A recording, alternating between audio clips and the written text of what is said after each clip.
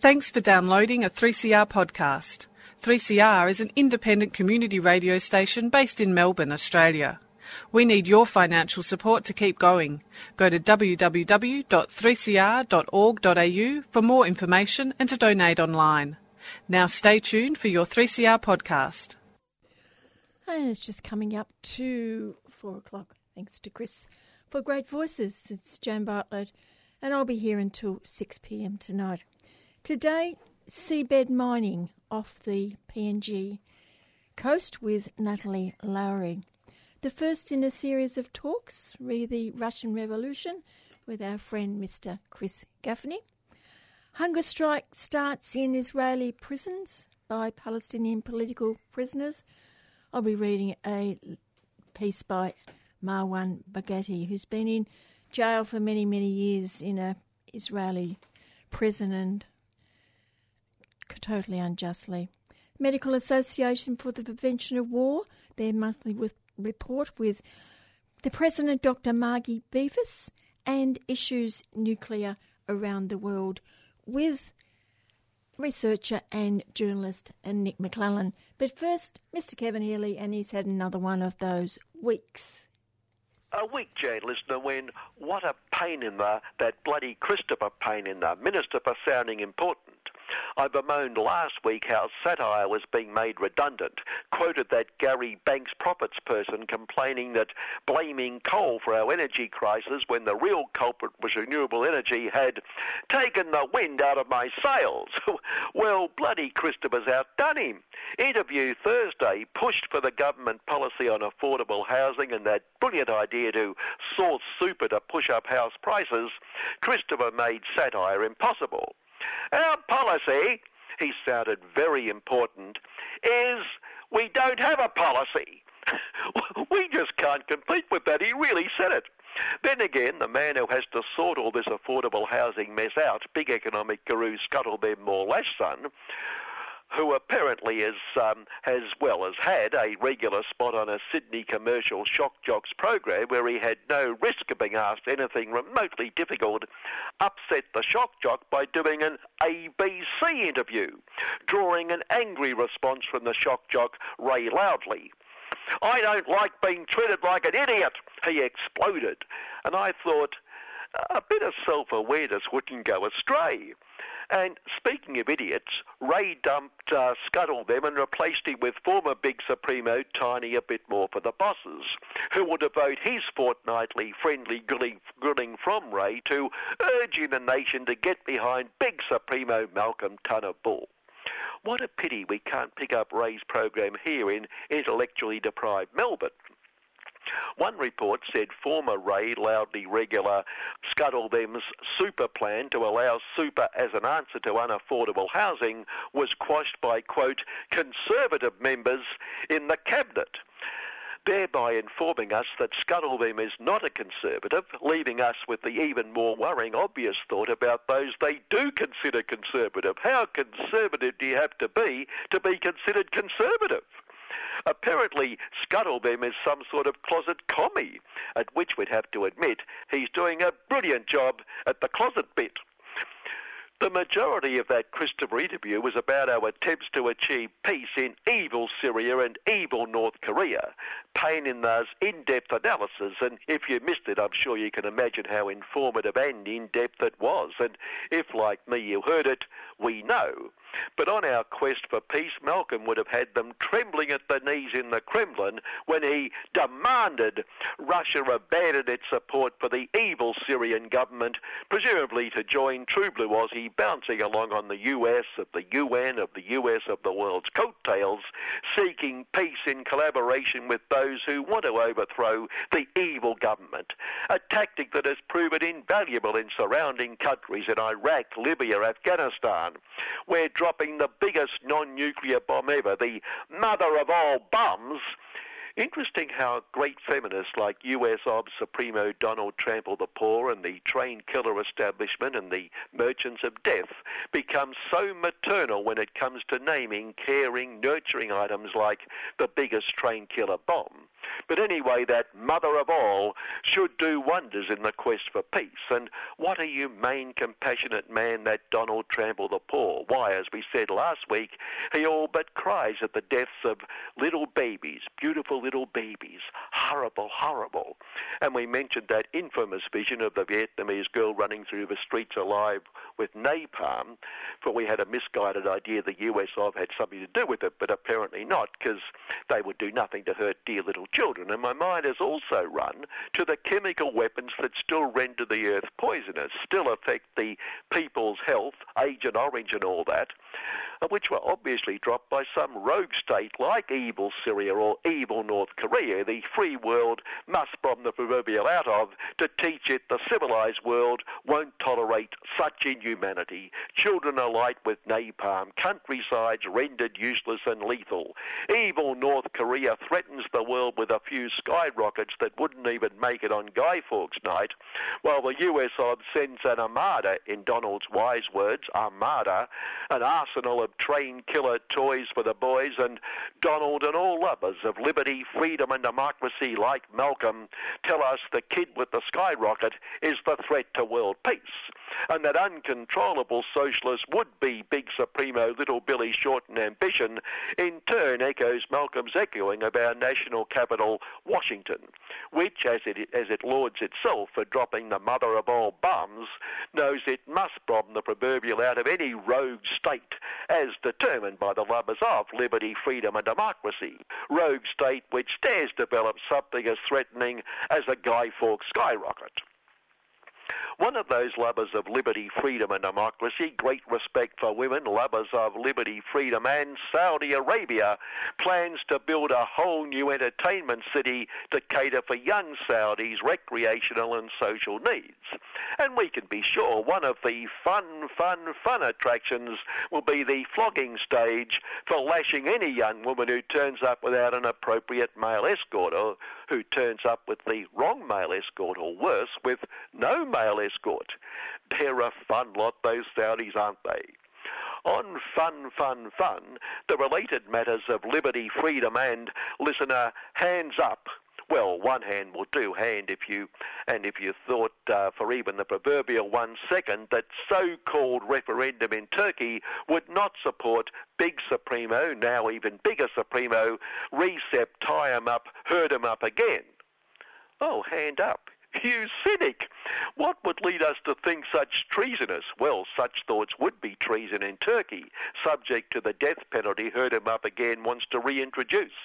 Such treasonous thoughts after all, the no vote got a mention on the news when Herd 'em Up Again said it was anti-Turkey and anti-himself. Same thing. To vote no, and they reported the herding 'em up and jailing and bashing and torture of the no campaigners, the gentle bashings of no supporters and no rallies by the loyal paramilitaries doing their bit for democracy in the country, the national interest. And anyway, the losers who have this poor loser idea it must have been rigged have a right to appeal to the Electoral Commission appointed by Herd 'em Up Again.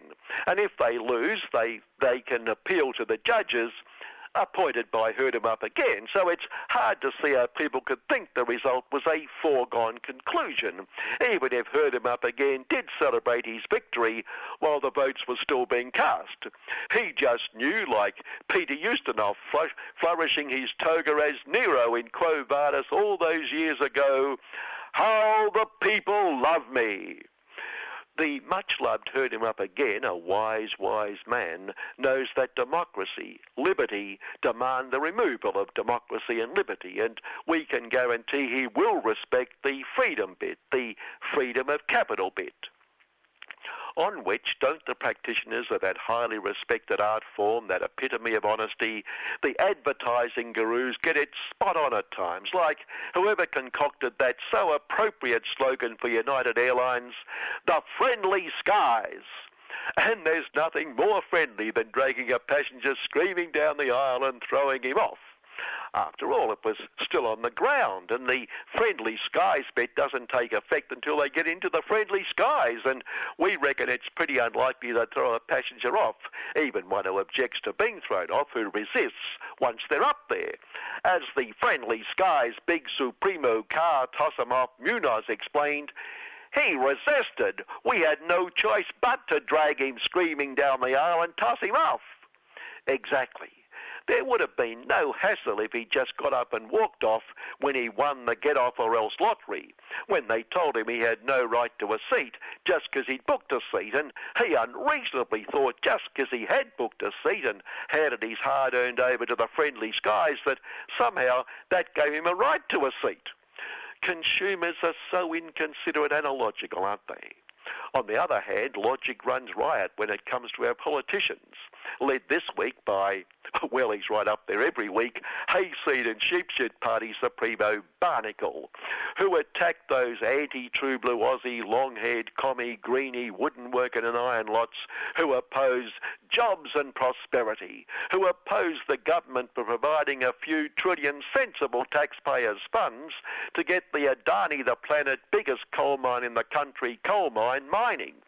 Good, clean, lifting the poor out of poverty coal, which would open the way to more and more clean coal mines, providing jobs and jobs and jobs and prosperity and prosperity and prosperity for True Blue Aussies. So, finally, how dare the long-haired commie lots abuse the law, waste hard-earned taxpayers' funds on points of law. Worse, win the cases on points of law, forcing the poor government to act on Adani the planet's behalf and change the law. How dare Aboriginal communities abuse their native title rights by believing that gives them some rights? For Barnacle knows jobs and prosperity will flourish right up to the end of the planet. He's logical. Good afternoon. He's a real big fan of our Deputy PM, isn't he? That's Mr. Kevin Healy. And I'm sure he might be talking about him again tomorrow if you're listening to City Limits between 9 and 10 on 3CR 855, 3CR Digital, or you could streaming 3cr.org.au. On the program in recent weeks, we've been reporting on the impacts of metal mining in El Salvador and the Philippines. Not content with destroying environments, forcing people off their lands, destroying livelihoods and in some cases lives, mining companies are eyeing off the seabed to mine. And today we focus on plans to extract gold and copper from the floor of the Bismarck Sea in the New Guinea Islands region of PNG. The first of potentially large number of deep-sea mining projects within the Pacific Island region. Environmentalists, scientists, local landowners, NGOs in Germany, church leaders throughout the Pacific and members of the PNG opposition strongly oppose the mining. Natalie Lowry from the Deep Sea Mining Campaign is on the line. And Natalie, what was the genesis for this push to mine the ocean bed? Part of the genesis for this push to mine ocean beds, I would say part of it is the extractive paradigm that we live in. But I guess for the industry, it's this fear that we're running out of metals and minerals on land, particularly high-grade ores. And also the industry has been pushing a line that we need to mine these seabeds for green technologies.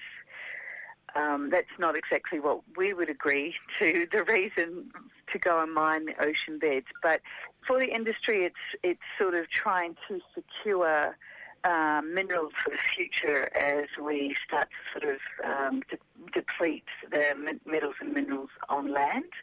And then also another aspect of it is particularly focused around Europe and the EU, where they have little raw materials themselves. Most of them they have to export.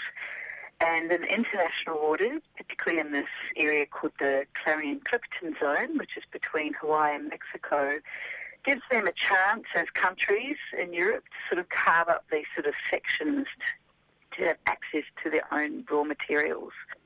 So that would be a very key driver. The EU has been a key driver in pushing deep-sea mining, and there's also some other countries. There's about 27 countries that are trying to carve out their place in that particular area in international waters. Has there been research that shows what's there in the seabed? Around the world, they know that hydrothermal, there's three types of proposed deep-sea mining. Hydrothermal vents, and that's the one that's the Sawara 1 deposit in PNG, Nautilus Minerals. That's the first one to be given an operating licence. And then there's cobalt crusts, which are a lot deeper in the ocean. So hydrothermal vents are up to about 2,000 metres deep. Cobalt crusts are up to about 5,000 metres. And then you have manganese nodules, which are 6,000 metres or more. So they're all quite different types of deposits, and they all hold different types of metals and minerals, hydrothermal vents in particular, copper and gold, cobalt crust, cobalt, and the manganese nodules, they contain quite a few different minerals, including rare earths, and rare earths not being necessarily rare, but on land they're not in high quantities of deposits. And also China very much controls that market. So I guess for us, we see that, this is a chance for other countries to be able to have access to deposits of rare earths, and the manganese nodules have quite good concentrates of rare earths, along with other minerals and metals as well. So that's the scientific sort of understanding of what the deposits are. So the hydrothermal vents are placed all around the world. So they know where these deposits are. They know where the hydrothermal vents are. They know where, not all, but they know where the cobalt crusts are. And they also know that there's this big kind of deposit of manganese nodules in international waters, particularly in this Clarion-Clipperton zone. How advanced is the technology to extract it from the seabed? In terms of cobalt crust and manganese nodules, we would say, they're definitely in process, but certainly not ready. Some people say they're probably a decade away, really, from manganese nodules because it's so deep. But in terms of hydrothermal vents, particularly the Sawara 1 project by Nautilus Minerals, their tools they're actually about to go into testing stage, their production tools. You could say that's pretty advanced because I guess over the next year will be their testing trials. They've just arrived in Papua New Guinea. There must be a lot of money being invested in these tools. I couldn't imagine what they look like. Well, interestingly, Nautilus Minerals financially isn't so fantastic. They've been struggling to be able to get, they wanted to start operations around 2011. Now it's 2017. So it's actually taken that long to be able to get the investors to be able to build that machinery and, I guess, keep Nautilus afloat as well. In terms of the other deposits and the other areas, our understanding is that's still a way to go. There is actually some of the world's largest dredging companies that are engaged in that, and Germany and South Africa and the UK are probably the most prominent countries that are developing the machinery. And who are Nautilus? So Nautilus Minerals is a Canadian-based company. It's a small company. Its main investors is one of the wealthiest men in Russia and a very wealthy billionaire in Oman. So you're not your traditional investors, of the large corporations. In fact, the only sort of large corporation that is invested in Nautilus is Anglo American, and they have a relatively small investment in terms of how big they are as a company. They only have about 3% in Nautilus. What are the major concerns of the many groups and individuals opposing this form of mining? For the communities that are frontline to the Sawara 1 deposit and that Nautilus Minerals owns is the fact that they've never really been consulted about this project happening in their seas, and some of these communities only live 30 kilometres away. So this is not very far from the land, this particular proposed operation. So for them it's free, prior, informed consent. These are communities that have lived on their lands and in their oceans, for thousands and thousands of years. And then there's also the sort of scientific concern and the lack of adhering to the precautionary principle that there's really not enough science to really know what the impacts are. And we're talking about large-scale extraction of ecosystems we know very, very little about. We only know about 5% of the marine life in our deep seas. So there's a lot of unknowns. There's a lot of unknowns around once those hydrothermal vents are dredged, how large that plumage will be, and considering the ocean moves, how the sediment plumage will move and how far it will move, and the nature of the heavy metals and the toxins that will be disturbed in that process, how that may move up the food chain to affect not only marine life but also coastal communities.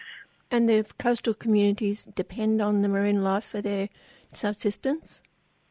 Yes, their connection to their oceans in New Ireland Province, Tiercroft, York Islands, East New Britain, and those are the communities that would be the closest to this deposit.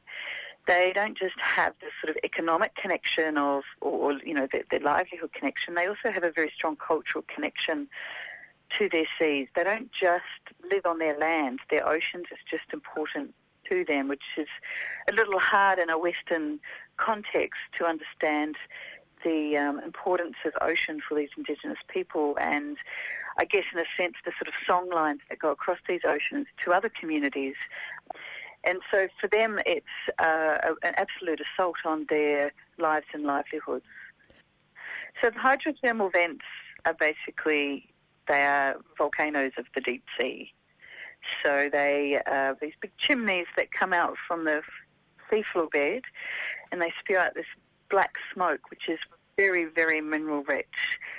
A huge amount of pressure that deep. It's very dark, and also around the hydrovents it's extremely hot. So the ecosystems, the marine life that live around there are very, very unique. And as I said before, we know very little about it. And there's many scientists, in fact, in the last year there has been a research paper coming out that states this is probably the origins of life. So, here's an industry that really hasn't done the research and have the science to be able to say what the impacts will be, and an industry that is, playing with the beginnings of what life is on the planet. So, it's an experiment, and this is how Papua New Guineans and Pacific communities feel. They feel like guinea pigs in this experiment. They've been experimented on with nuclear testing, and now here's this new frontier industry that's going to be experimented in their waters. Does this work involve underground pipelines, which could break? No? No. So with the hydrothermal vents, so they're quite different operations, but with the hydrothermal vents, I'll focus on that because that is really, the first operating licence is a mining of hydrothermal vents.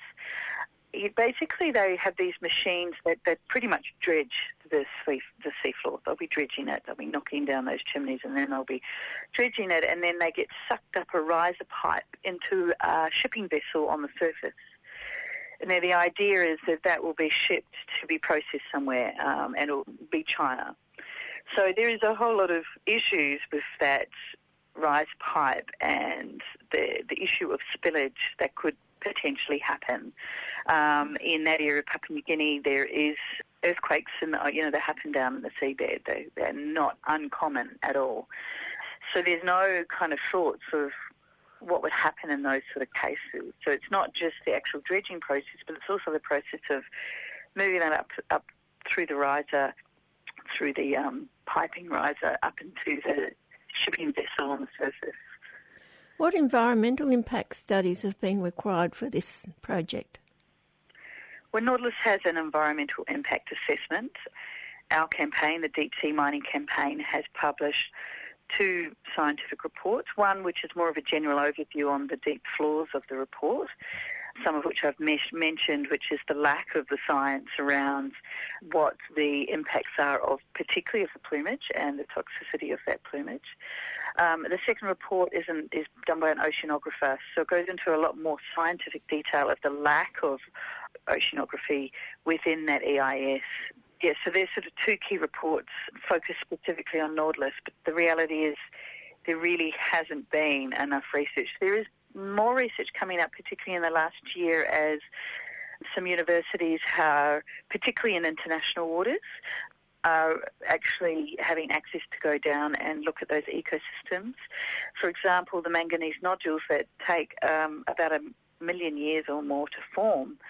Apparently there's a particular type of fish in the deep sea that lays its eggs near or on a plant very close to these nodules, and these eggs can take a very, very long time to hatch. So it's a very kind of slow process.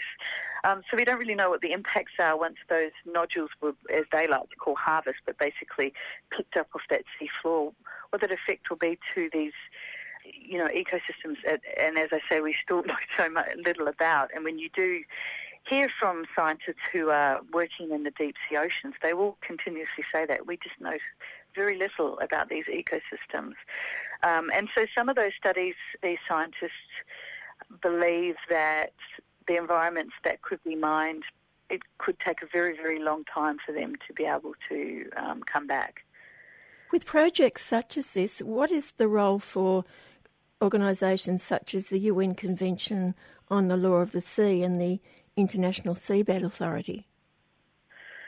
So the International Seabed Authority is the authority that is giving out the exploration licences, and their role at the moment is one of pro-deep sea mining.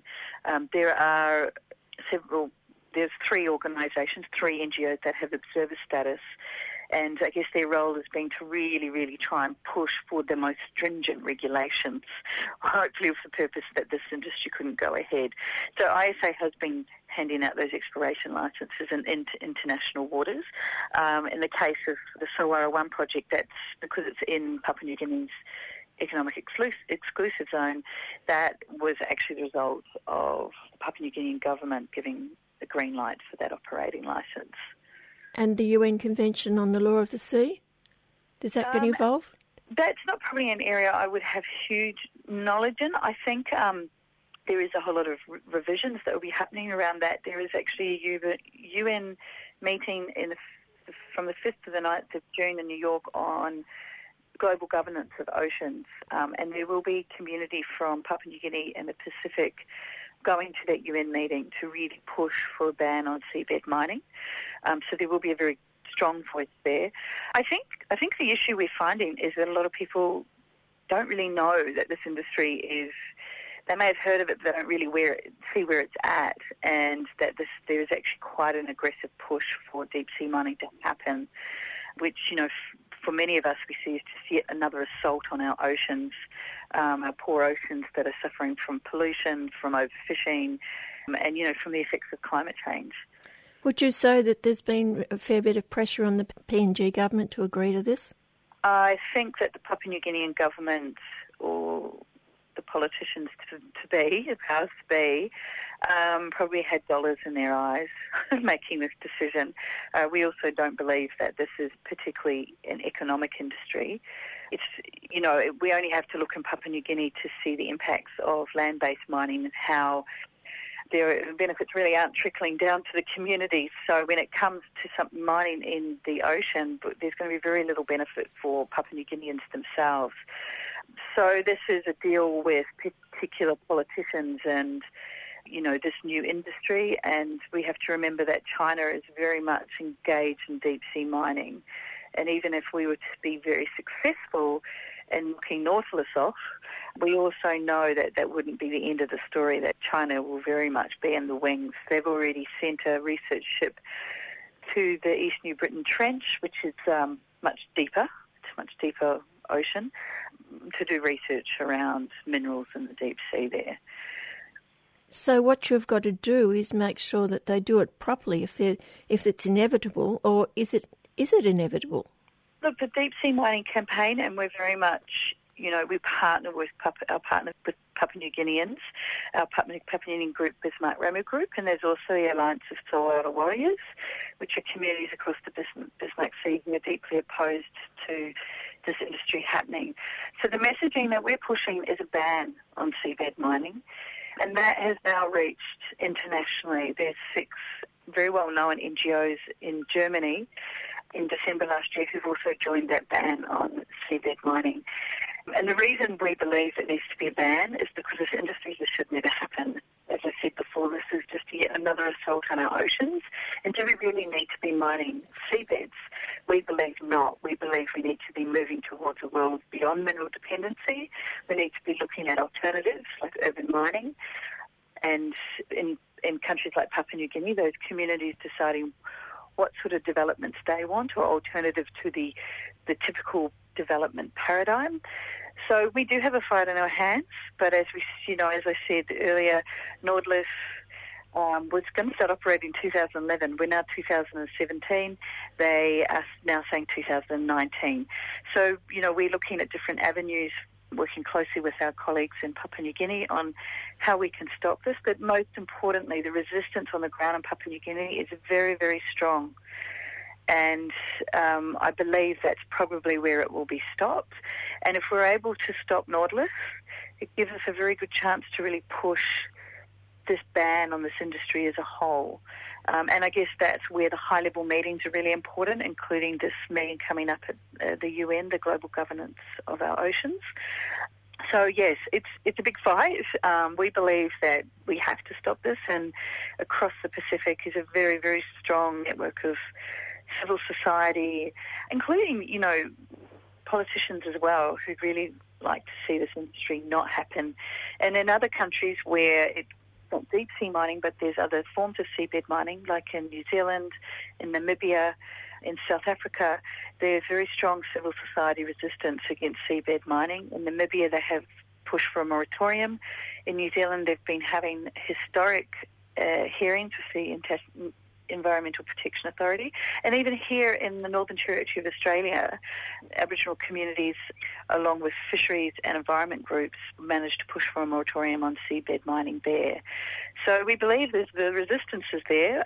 We still need a lot of raising awareness in the international sort of arena around this industry. But for me, whenever I speak to people and I say, so this is what they want to do, most people just shake their heads. They can't believe that we're going that far. But we're also talking about an extractive paradigm that is also looking at trying to mine outer space, including asteroids. So we have to be very vigilant that of trying to build a narrative around moving beyond mineral dependency. And that's not just stopping fossil fuels, which of course is very, very important, but the sort of extractive paradigm as a whole, whether it's metals or minerals or forests or, building hydro dams or whatever it is, this extractive narrative that we live in is incredibly destructive for people's lives and livelihoods and for our planet. How does the resistance on the ground in PNG manifest itself? I think right from the beginning, it actually, Kaka Islanders, because that's where they were first looking at the first sort of operating licence, the resistance there happened very early on, very much driven by youth and women, to say we don't want this in our oceans. You haven't talked to us, we haven't consented to this. You've got to remember that, these are Indigenous people under international, the United Nations Declaration on Indigenous People's Rights. You have the right of free, prior, informed consent, actually enshrined within the Papua New Guinean Constitution, is also free, prior, informed consent. These people are customary landowners. They own their lands, and that goes beyond the land into the ocean, even though within the narrative of the nation state, they say that's not the case. For these people who've lived there for time immemorial, this is their oceans, and they believe they have a right to say no, and they have said no. Beyond the Kaka Islanders, that resistance has now moved within New Ireland Province, Duke of York Islands, and East New Britain, because they're closest to the Sawara 1 deposit. And when you look at a map of their fishing grounds, the Sawara deposit is sort of bang, in there. So on that sort of, I guess, economic kind of social livelihood level, the fishing is very important for them.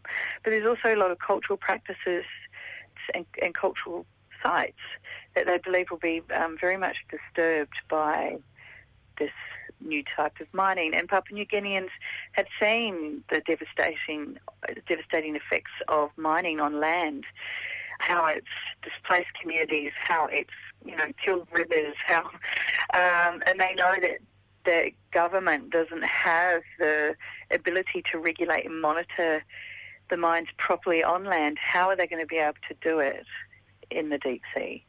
Yes, as you've said, disasters on the land in some way can be contained, but in the sea it's another matter altogether. Yeah, well, it's out of sight, out of mind, So, yes, if you're going to mine a mountain, we can see, there's a lot of unseen destruction as well, but you can see pretty much the destruction that's there. But if it's that deep in the sea, how are we supposed to see that or monitor that?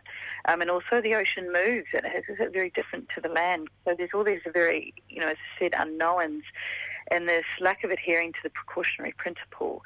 And even though there's, there are push by some NGOs for pushing for these stringent regulations, and we're very, very happy that there are organisations out there really pushing on those high-level meetings and really doing that work. We need them, and we also work closely with them. And a lot of the people within those organisations are actually very supportive of the ban for seabed mining. I think deep in their hearts, they'd like to see this industry not happen.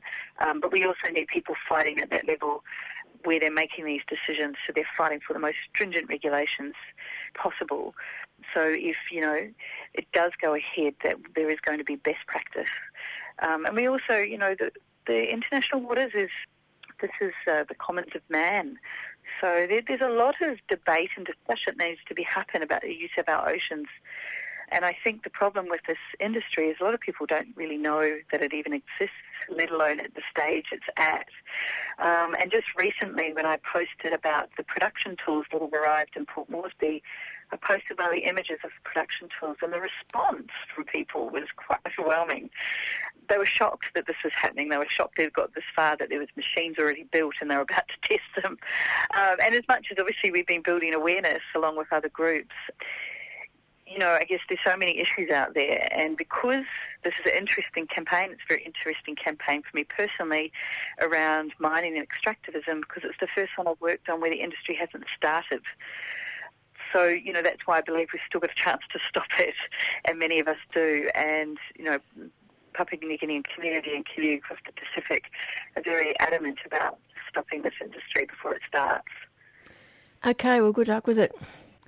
It certainly is, to Natalie Lowry, environmentalist, and she'll be going to PNG very shortly. I think it's either end of May or June, so we'll catch up with Natalie when she returns to meet with the people up there who are fighting this deep sea mining. The Clock Tower Centre presents a definitive story from our neglected Indigenous history with Ubidjiri Theatre Company's production of Corranderk, based on the true story of the men and women of Corranderk Aboriginal Reserve who went head-to-head with the Aboriginal Protection Board. This special production brings these voices from the past to life. Performing Wednesday the 24th of May at 8 p.m. Bookings and more information at clocktowercentre.com.au or call 9243 9191. That's 9243 9191. A 3CR supporter. Now to our monthly segment with Dr. Margie Beavis, the President of the Medical Association for the Prevention of War. Plenty to talk about, Margie. Can't go past the fact that the Australian government made the decision to snub the nuclear ban talks. How has that decision gone down with the rest of the world? The Australians, I think, have joined with most of the NATO nations. I think the Netherlands didn't, but I think almost all the other NATO nations joined the protests that the US held outside the United Nations, which was sort of fairly extraordinary to have the US envoy of the United Nations holding a protest outside the United Nations with her back to the negotiations. It was very symbolic. And ironically, that protest highlighted the negotiations that were going ahead, and in fact got them much better coverage and many more people understanding what was going on and what was happening. I don't think that was the desired effect. But the other aspects of Australia boycotting the talks was that because they weren't in the talks, the usual undermining that they had been doing was not there. So in fact, Tilman Ruff, who went to the talks and observed them, said that they actually went extremely well, that procedural motions that can sometimes take a really long time went through very swiftly because everyone was very much interested in getting down to the nuts and bolts of the meat of the negotiations rather than sometimes the prolonged delaying tactics that happen. So I think in some ways both the US and Australia helped once again the talks to be more highlighted. I think here at home we're very disappointed that Australia's not gone. I think it's a big disappointment that the government is not sending a group to be part of these negotiations. Australia's been part of every other disarmament negotiation, and chemical weapons, on biological weapons, landmines, cluster munitions. We were there and part of it. And so it's really disappointing that that's not happening. And interestingly, the Labor Party and the Greens passed a motion in the Senate sort of regarding Australia's absence. So it hasn't gone down well in the Senate. That motion got good support in the Senate. So really it's the Liberal Party that's boycotting these negotiations, and it's very good to see both the Labor Party and the Greens standing up and saying Australia should be part of these negotiations. Do the NGOs have any role in these talks? They do. They did some tremendous presentations, I think, on either 1 or 2 days. There were ICAN, the International Campaign to Abolish Nuclear Weapons, helped some nuclear weapons survivors come over to the talks from the Pacific, and also an Indigenous woman who was subject to nuclear weapons testing in Australia. And I think it's very powerful to have testimony from people who have actually lived through these weapons, who've actually had their lives completely changed by and damaged. And the long-term impacts of using these weapons, even just in the test framework, is horrendous. And I think it's been very good to have civil society bearing witness to the actual sort of human impacts of the weapons. And in fact, the other way in which civil society has been really constructively working with these talks has been the 3 conferences. Your listeners may be aware that there were 3 conferences that were held in Vienna, in Mexico, and in Austria over the space of a couple of years, where governments, sort of about 158 governments, sent official envoys and listened to all the long-term and short-term impacts of use of nuclear weapons. So the governments that are attending these talks in New York now are very well versed in all the sort of ghastly and long-term and major consequences of nuclear weapons detonation. So there's a sort of strength in the resolve of governments because they've been to these conferences and have an understanding of what using these weapons really means. I was told that the leaders of the NATO countries were told that they were to attend this. You mentioned that European countries didn't attend, and I'd imagine that Japan and Australia were similarly told, you know what your place is, you don't go. Yes, I think at one point the UN envoy said, America's taking names. I mean, it sort of feels like the bully in the playground, really. It's sort of, they are concerned about these talks because they will impact certainly on nuclear weapons. They will, they'll start by making them illegal, making manufacture of these weapons illegal, and then in turn it'll start a sort of divestment program and also stigmatise these weapons for all countries that are using them, and it really is the start of quite a powerful movement that will, it won't be fast, it'll be decades long, but I think in terms of actual steps that are really going to be positive towards disarmament, this is the real game, and so the Americans are very worried about that. And the other bans that you mentioned, that they took quite a long time to get to fruition, didn't they? Oh yes, once the ban is, for instance, the landmines treaty, which everybody said, this is going to do no good and it's a waste of time and why bother, has actually been surprisingly effective, very effective. Once it passes at the United Nations, it then has to be ratified, and it depends on the individual treaty, but whether 30 or 40 or 50 countries ratified into law, once a certain number, and that'll be determined by the treaty negotiations, but once a certain number is passed, that then becomes international law. And once that happened with the landmine treaty, it actually meant that companies would no longer invest in making landmines, governments were divesting their stockpiles, and really they're now extremely frowned upon to be used. When is the next round of talks? June, July, in New York, and conclude on July 7th. And the chairman of the current talks was very optimistic that these treaties often take a very long time because there's so many different clauses to be considered, but she was very optimistic that actually July 7th was an achievable deadline, so we're really hopeful that there will be a very strong an enforceable and workable treaty that comes out from these talks. And I'm quite excited because I'm going over to see part of the talks in New York, so that's going to be very interesting. Great. I'll catch you when you get back. I'd love to. The US war on the Middle East, particularly Syria and Afghanistan at the moment, and the bombing after the so-called gas attack last week in Syria, what many people might not be aware of, that was totally illegal anyway, and the bombing that's been going on there for quite a while, which Australian planes are involved with as well, is illegal too because they're bombing a sovereign nation. Yes, it's really concerning, the developments in America on a whole series of fronts with regard to military actions. I mean, it's really clear that this chemical weapons attack would have been much better dealt with an independent investigation to find out actually where the chemical weapons came from and who. Yeah, I mean, it's still unclear as to where they actually came from, and it's really important that America doesn't feel that it can bypass agreed legal processes just to get a quicker or sort of more satisfying result, that it's not okay to just start bombing things because it suits. I mean, for instance, for US domestic politics, it is important for Trump to discredit his links to the Russians, so doing this bombing did achieve that, and yet by sort of not waiting for an independent investigation, it makes it almost impossible to know what really happened.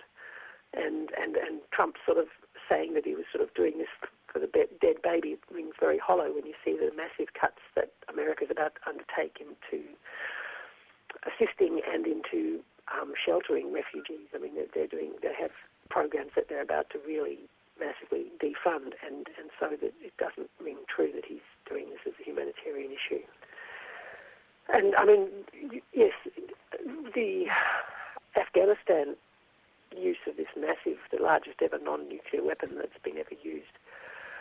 Once again, the legality of that and the impact on the locals, it's a real sort of shift in the rules of engagement, and that's happening in a number of war zones, and there are measures that have come out saying that Trump is in fact sort of actively removing congressional oversight in a number of war areas, areas, in fact not war areas, in a number of countries.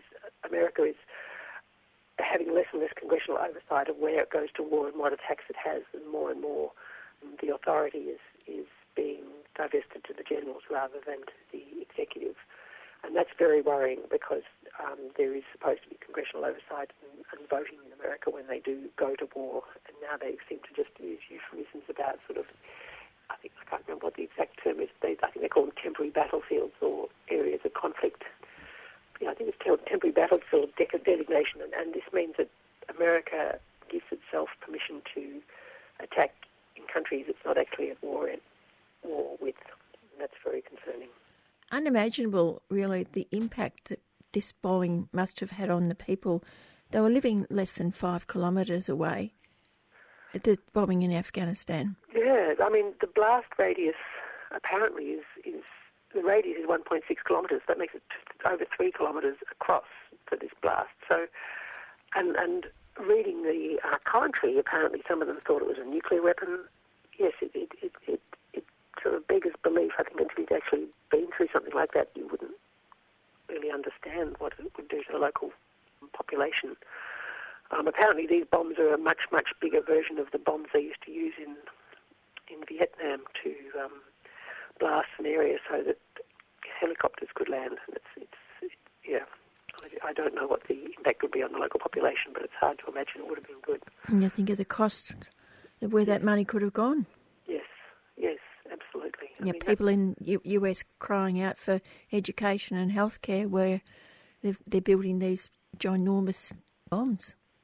Well, it's interesting in Australia we're sort of emulating the Americans in that we've put austerity measures on everything except defence. I mean, the defence budget here in Australia this year is about $32 billion, and yet they're planning to ramp that up to $59 billion by 2025-26. And in large part that's because America has said to all its allies, you need to spend 2% of your GDP on defence. And so Australia is massively ramping up its defence budget, and at the same time its aid budget, I think we've talked about this before, is dropping precipitously. We're supposed to be, under Labor, they promised they would lift it to recommended levels for the OECD, which is 0.75, whereas in fact we're heading downwards to end up with just 0.21% of GDP. So sort of 1/10 of what we're spending on defence is going to end up being spent on aid, and that's a real national disgrace. And similar to the US, we're spending a lot of money on defence when in fact, if you think about things like Gonski, if some of those funds, some of those billions could be spent on Gonski, you'd get many more jobs and a lasting community benefit that, the government is justifying a lot of this defence expenditure by saying it will create jobs. Well, if they're really interested in creating jobs and genuine community benefit, they should be thinking about education and health, not more weapons. And what's the connection between Australian weapons and Saudi Arabia, who are doing their best to ethnically cleanse the people of Yemen? Well, it's really an area where the government is trying to hide what it's doing. In December, Christopher Pyne, our Minister for Weapons Industry, Defence Industries, my apologies, went to Riyadh and then announced that there have been 4 big contracts for the Saudis completed by Australia, but they won't tell us what they are, and they're covered by commercial incompetence. And in fact, Scott Ludlam and Lisa Singh in the Senate, with good support from the Senate crossbenchers and all the Labor Party and the Greens, have asked the government to document what these contracts are. And actually, we at Medical Association for Prevention of War have put in a Freedom of Information application looking at slightly different aspects of this, trying to actually find out what we're actually selling and why, because it's not acceptable to be selling weapons to the Saudis when they're breaching so many human rights conventions in Yemen. And in fact, in London, in England, there's a High Court legal challenge to England selling weapons to the Saudis. So it's no wonder that Australia is trying to keep these commercial incompetence, because if it may well be that the Saudis are behaving so badly that there may well be a legal challenge here. But first we've got to find out what they're doing. And it's good to see another Labor high flyer looking after the interests of the weapons manufacturer. We have former union leader Greg Combet. People remember him from the MUA dispute. He's out there spruiking to have defence contracts built here in Victoria. Yes, that appointment was very disappointing. I would always have an incredibly high opinion of Greg Combet, so I was very sorry to see that he was acting in this role. Yes, the Australian government's put out a $2.2 billion missile defence contract, and Victoria is bidding as hard as it can to try and win some of that contract. It is really ironic when they went on and on and on about subsidising the car industry and what a poor choice that was for government monies, and here they are spending enormous sums in defence and effectively subsidising industries once again, but these industries are much more harmful and have much greater damage to society. So yes, I was very disappointed to see Greg Combet in that role. And these defence contractors moving in on Victorian universities, and I dare say it's other states as well? Well, yes, you've got Lockheed Martin partnering with Melbourne University, and I think that's, again, for a university that's clearly very well funded and not really in need of partnerships to be getting into bed with the world's largest weapons manufacturer is very damaging to the reputation, and will not only damage the reputation with students, but also damage their reputation with their alumni. And to me, it seems like false economy, because they rely on their old students a lot for funding. So I think it's a very disturbing development. Are you aware of protests? Yes, there were protests last year from the student body. It all came out very much towards the end of the year, so the Melbourne University Student Union put on a protest. I know the Melbourne University medical students are in the process of writing to the Chancellor and the board of the university, and certainly we at Medical Association for Prevention of War wrote to those individuals late last year and entered into some correspondence, but in the end they stopped responding because I feel they felt they couldn't justify it further. Well, on the positive side, there's going to be a good night ahead next Monday, Anzac Eve. If your listeners would like to come, we'd love to see them. It should be an excellent night on Anzac Eve. So that's Monday, the 24th of April, as you say, next Monday at 7 o'clock. We have a terrific lineup. We've got comedy with Rod Quantock. We've got an excellent speaker in Michael Hamill-Green, who's a peace activist and Vietnam War conscientious objector. We've got choirs, a couple of choirs, the Brunswick Rose Choirs and the Australian Anti-Conscription Coalition Choir. And then we've got a bit of poetry from Alice Milik-Gaza. So that's going to be a terrific night, I think. And we always try and make Anzac Eve an event where we think about the alternatives to war and what positive things we can do in terms of acting for a more peaceful world. If your listeners are interested in that, it's going to be held at Trades Hall, which is in Carlton, on the corner of Lygon Street and Victoria Street at the Bella Union Bar, that's upstairs. And if they'd like to, it'd be really helpful if people are coming. So 7 o'clock, the website they should look at is www.bellaunion.com.au. So that's Bella Union, BELLA Union, or one word, .com.au. And there's a website they can click in. Entry is free. We do ask for gold coin donation to cover some of our costs, but there'll be supper provided and drinks at the bar, so it should be a really good night. Okay, see you there, Margie. Thanks, Jan, that's terrific. Yeah, I reckon it'll be a pretty good night. That's Bella Union Bar next Monday. Looks good. It's now 5 minutes to 5 on 3CR, and we've got another hour to go. Like in Canada and in Australia, they cannot discharge tailings directly into the riverways. But in Porgera, they discharge their tailings in the waterways and they kill us and they say it's okay. You are just being killed for trespassing. Subscribe to 3CR, bringing you voices and opinions the mainstream media don't dare touch. They have the exclusive right to extract the mineral below 6 feet, but that exclusive right does not permit them also to kill people. Who does the killing? The company has specially arranged security forces. Subscribe today. Call 9419 8377.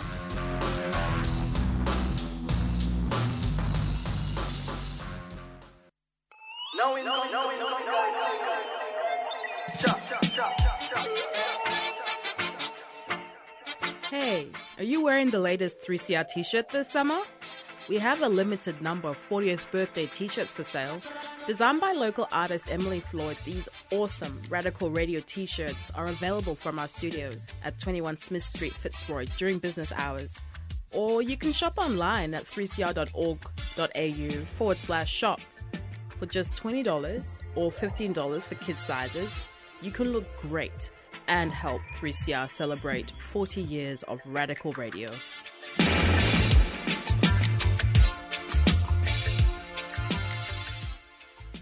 Now, first in a series of 3 talks on the Russian Revolution until the death of Lenin by Chris Gaffney, lifelong activist, secretary of the Victorian Labour College, who taught Marxism at the Victorian Trades Hall Council for over 25 years. I'm going to talk about the Russian Revolution, and it occurred not in an advanced capitalist country, as Marx and Engels had expected, but in a backward country, which had barely emerged from serfdom. People were actually serfs until 1863, and where industrial capitalist development was preceded by not a bourgeois revolution or centuries of gradual capitalist development, such as happened in France or Britain. Marx had argued that what made socialism possible, that is, workers' control of production in the state, full political democracy, full equality, etc., was the development of the productive forces to a sufficient degree to provide plenty for all for the first time in human history. In other words, not a country like Russia. Without this affluence, says Marx, any attempt to establish socialism must fail, because, to quote Marx, without it only want is made general, and with want the struggle for necessities and all the old crap would necessarily be reproduced. End of quote. So the question arises, why did a revolution break out in Russia? And more importantly, why was it a working class revolution? Russia was a backward country, but at the same time it was part of the world economy, only one part of the world capitalist system. Lenin used the formula, the chain broke at its weakest link. But wars have the habit of drawing countries into their conflict at various stages of development, but they demand the same level of participation. There's not special rules for weak countries. The more backward the country, the greater the burden of the war on that country's economy. Russia, of course, was the first to leave the military field. But apart from the war, the more advanced the general forces of production are, the tenser the competition on the world market, the sharper the antagonisms, the madder the race for armaments, the harder it becomes for your weaker participants, like Russia. That's why the backward countries were the first to collapse. Well, the war alone wasn't alone responsible for the revolution, because even in times of peace, Russian society would have fallen victim to the same contradictions that exploded in 1917. This probably explains why the Tsarist state suffered shipwreck, but it doesn't explain why a socialist revolution should succeed in a backward country. The breakdown of old feudal Russia, you would have expected, would have led to a capitalist revolution, a bourgeois revolution, as in France 1789, rather than a socialist state. In fact, one section of the Russian revolutionary movement, the Mensheviks, argued that capitalism inevitably follows feudalism, so the bourgeoisie must be the new ruling class after the Tsar has fallen. That had to be the next stage. From that they argued that the task of the revolutionary socialists and the working class was to encourage the bourgeoisie, or the capitalists, to seize power. This position led the Mensheviks to support the bourgeoisie even in opposition to the working class. A second view was held by Lenin and the Bolshevik Party, at least until April 1917, and their view was that the bourgeoisie would not seize power from the Tsarist aristocracy, but the workers and peasants would have to do the job for them. That is, a worker-peasant dictatorship would establish capitalism and complete the capitalist democratic revolution, voting and parliaments and all the rest of it, thus creating conditions for the later workers' revolution. Trotsky alone held that the revolution would actually have to be led by the working class in alliance with the peasants, and that it would have to proceed immediately to the creation of a workers' state. In other words, leaping that capitalist stage. Why was this case? Because in the era of imperialism, there is, in the case of Russia, the pressure of the progressive countries on this extremely backward one. The backward countries have got to catch up with the progressive ones, not by recreating the history of the more advanced countries, but by going straight to the latest technology. At the beginning of the 20th century, industry occupied a small place in Russia compared with agriculture. In 1914, Russia's productivity rate was 8 to 10 times lower than that of the United States. Almost without a single highway, Russia began to build railways in the 1880s. Without having gone through the European artisan and manufacturing stages of development, Russia passed directly to mechanised production. To leap over intermediate stages is the way of backward countries. But outside the city or the industrial complex, peasant agriculture remained at the level of the 17th century, while at the same time Russian industry, at least in its type, if not its scope, reached the technical level of the progressive countries. For example, where there was industry in Russia, it wasn't in little small factories spread throughout the country, but concentrated. In fact, gigantic enterprises with more than 100 workers each employed in the United States less than 18% of the industrial workers. In Russia, it was more than 41%. This is not to say that Russia wasn't backward, it was, but it shows the components that could produce a socialist revolution in Russia. This same contradictory character between modern and antique, so to speak, was seen in the class structure of Russia. Faced with the necessity of trying to keep pace with the West, the Tsarist government encouraged foreign investment, and the finance capital of Europe went into Russia at a rapid rate from about 1880 on.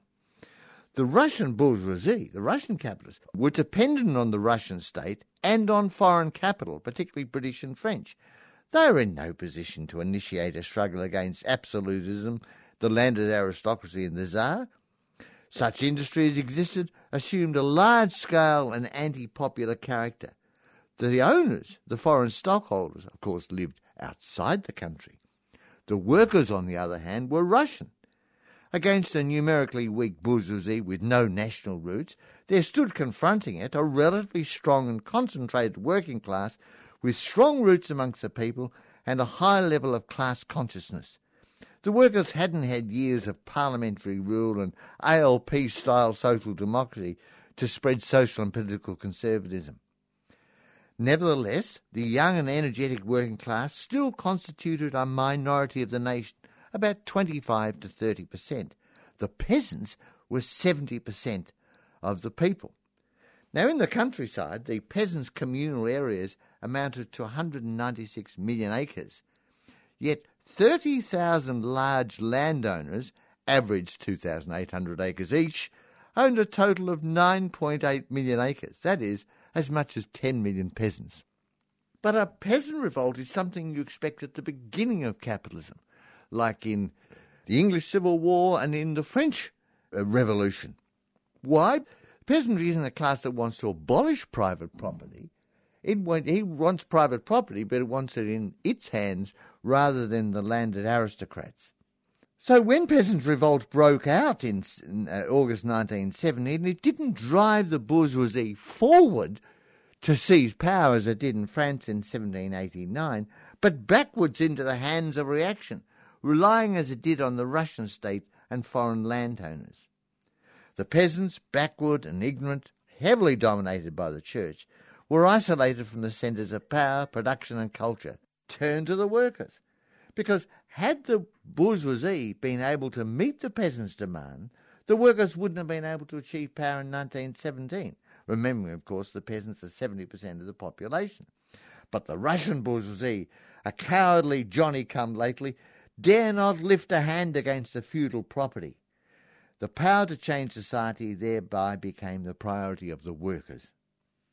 For organs of mass democracy, the Soviets, which is a Russian word for Workers' Council, it was necessary for two historical factors to come into existence and work together. That was a peasant war, a movement characteristic of the dawn of capitalist development, and a revolt of the working class, which announces the decline of capitalism. These were the sources of the combined character of the Russian Revolution. The peasants, although in revolt, were unable, because of their social situation, to give expression to their indignation. They found the leadership in the workers. The second great reserve of the revolution was the oppressed nationalities, which were largely peasants. The Tsarist state had grown enormously in the past, subjugating the very backward areas and basing itself on them in order to stifle the more developed nationalities of the West.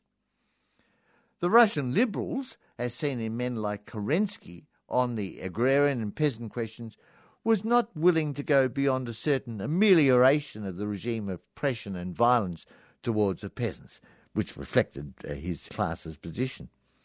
The Bolshevik pledge of self-determination for the oppressed nationalities won their confidence, although we should note that their rights were later violated by the Stalinist regime. Prior to the 20th century, there were a variety of approaches amongst revolutionaries as to the need to destroy the Tsarist regime. There was a group called the Populists, who split into two wings. We'd call them anarchists today, the Levarists and People's Will. They said Russia won't go through a capitalist stage like the West, but that socialism can only be reached through the organisation of the peasantry. They relied on political terror and assassination against the Tsarist forces, and Lenin's brother was, of course, one of the ones responsible for the assassination of Alexander the Tsar, I think in 1880. At the commencement of the 20th century, the Social Democratic Party of Russia was founded, and at its second Congress in London in 1903, a split took place that was to take great historical significance. The break took place on the question of who can become a member of the Social Democratic Party. Lenin maintained that only those devoting their lives to the revolutionary movement, who saw their work as a profession, subject to discipline from a central body, in other words, professional revolutionaries, these are the only people entitled to membership. Other equally eminent Marxists on the other side said membership should be open to all who profess belief in the labour movement, a bit like admission to the Labour Party. We should note that Lenin's concept of the party was something altogether different from the monolithic bureaucratic instrument of control that developed under the Stalinist bureaucracy. Self-criticism and internal democracy were a vital part of the internal life of the party in Lenin's day. When the party later divided on the question of the actual insurrection in October 1917, the men who had opposed the insurrection, like Kamenev and Zinoviev, were not expelled, not shot, but were actually elected to the Central Committee of the party. Even Lenin on several occasions found himself in a minority. The operating basis of Lenin's party was democratic centralism, which combined the fullest internal freedom to discuss with complete unity of action. Party life was based on it, that is the party, being part of the working class, organised separately but having no interests outside the needs of the class and the class struggle. In 1904, Russia declared war on Japan, and to everyone's surprise, the Japanese won. By August 1905, they were forced to sign peace terms as a beaten power. This revealed all the rottenness of the feudal aristocracy. Before the war's end, the country bordered on revolution. The capitalists put forward demand for a limited monarchy and a legislative assembly. Soviets, or councils of workers and peasants' deputy, were set up for the first time, not by the Bolshevik Party or any party, but by the workers themselves. The Social Democrats, the Marxists, worked through the Soviets for support of the demands of the bourgeoisie, because remember at that time, they believed the next stage would have to be the capitalist stage. The Social Democrats hoped through the Soviets to carry the revolution to its finality and so pave the way for the later victory of the workers. But in 1905, the forces against Tsarism weren't strong enough to depose it. The Tsarist government limped on until it was caught up in World War I in 1914. And that was Chris Gaffney. I'm quite sure that that's a voice familiar to many people. The program before this one, Great Voices, and also on Friday, Keep Left. And this is another voice of Chris. But before I do that, I'll say that that's number 1 of 3 talks by Chris. And I've got a suspicion that this voice might be Chris as well.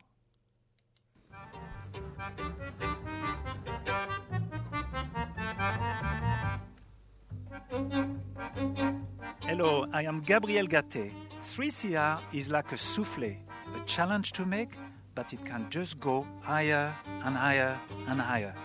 Support 3CR.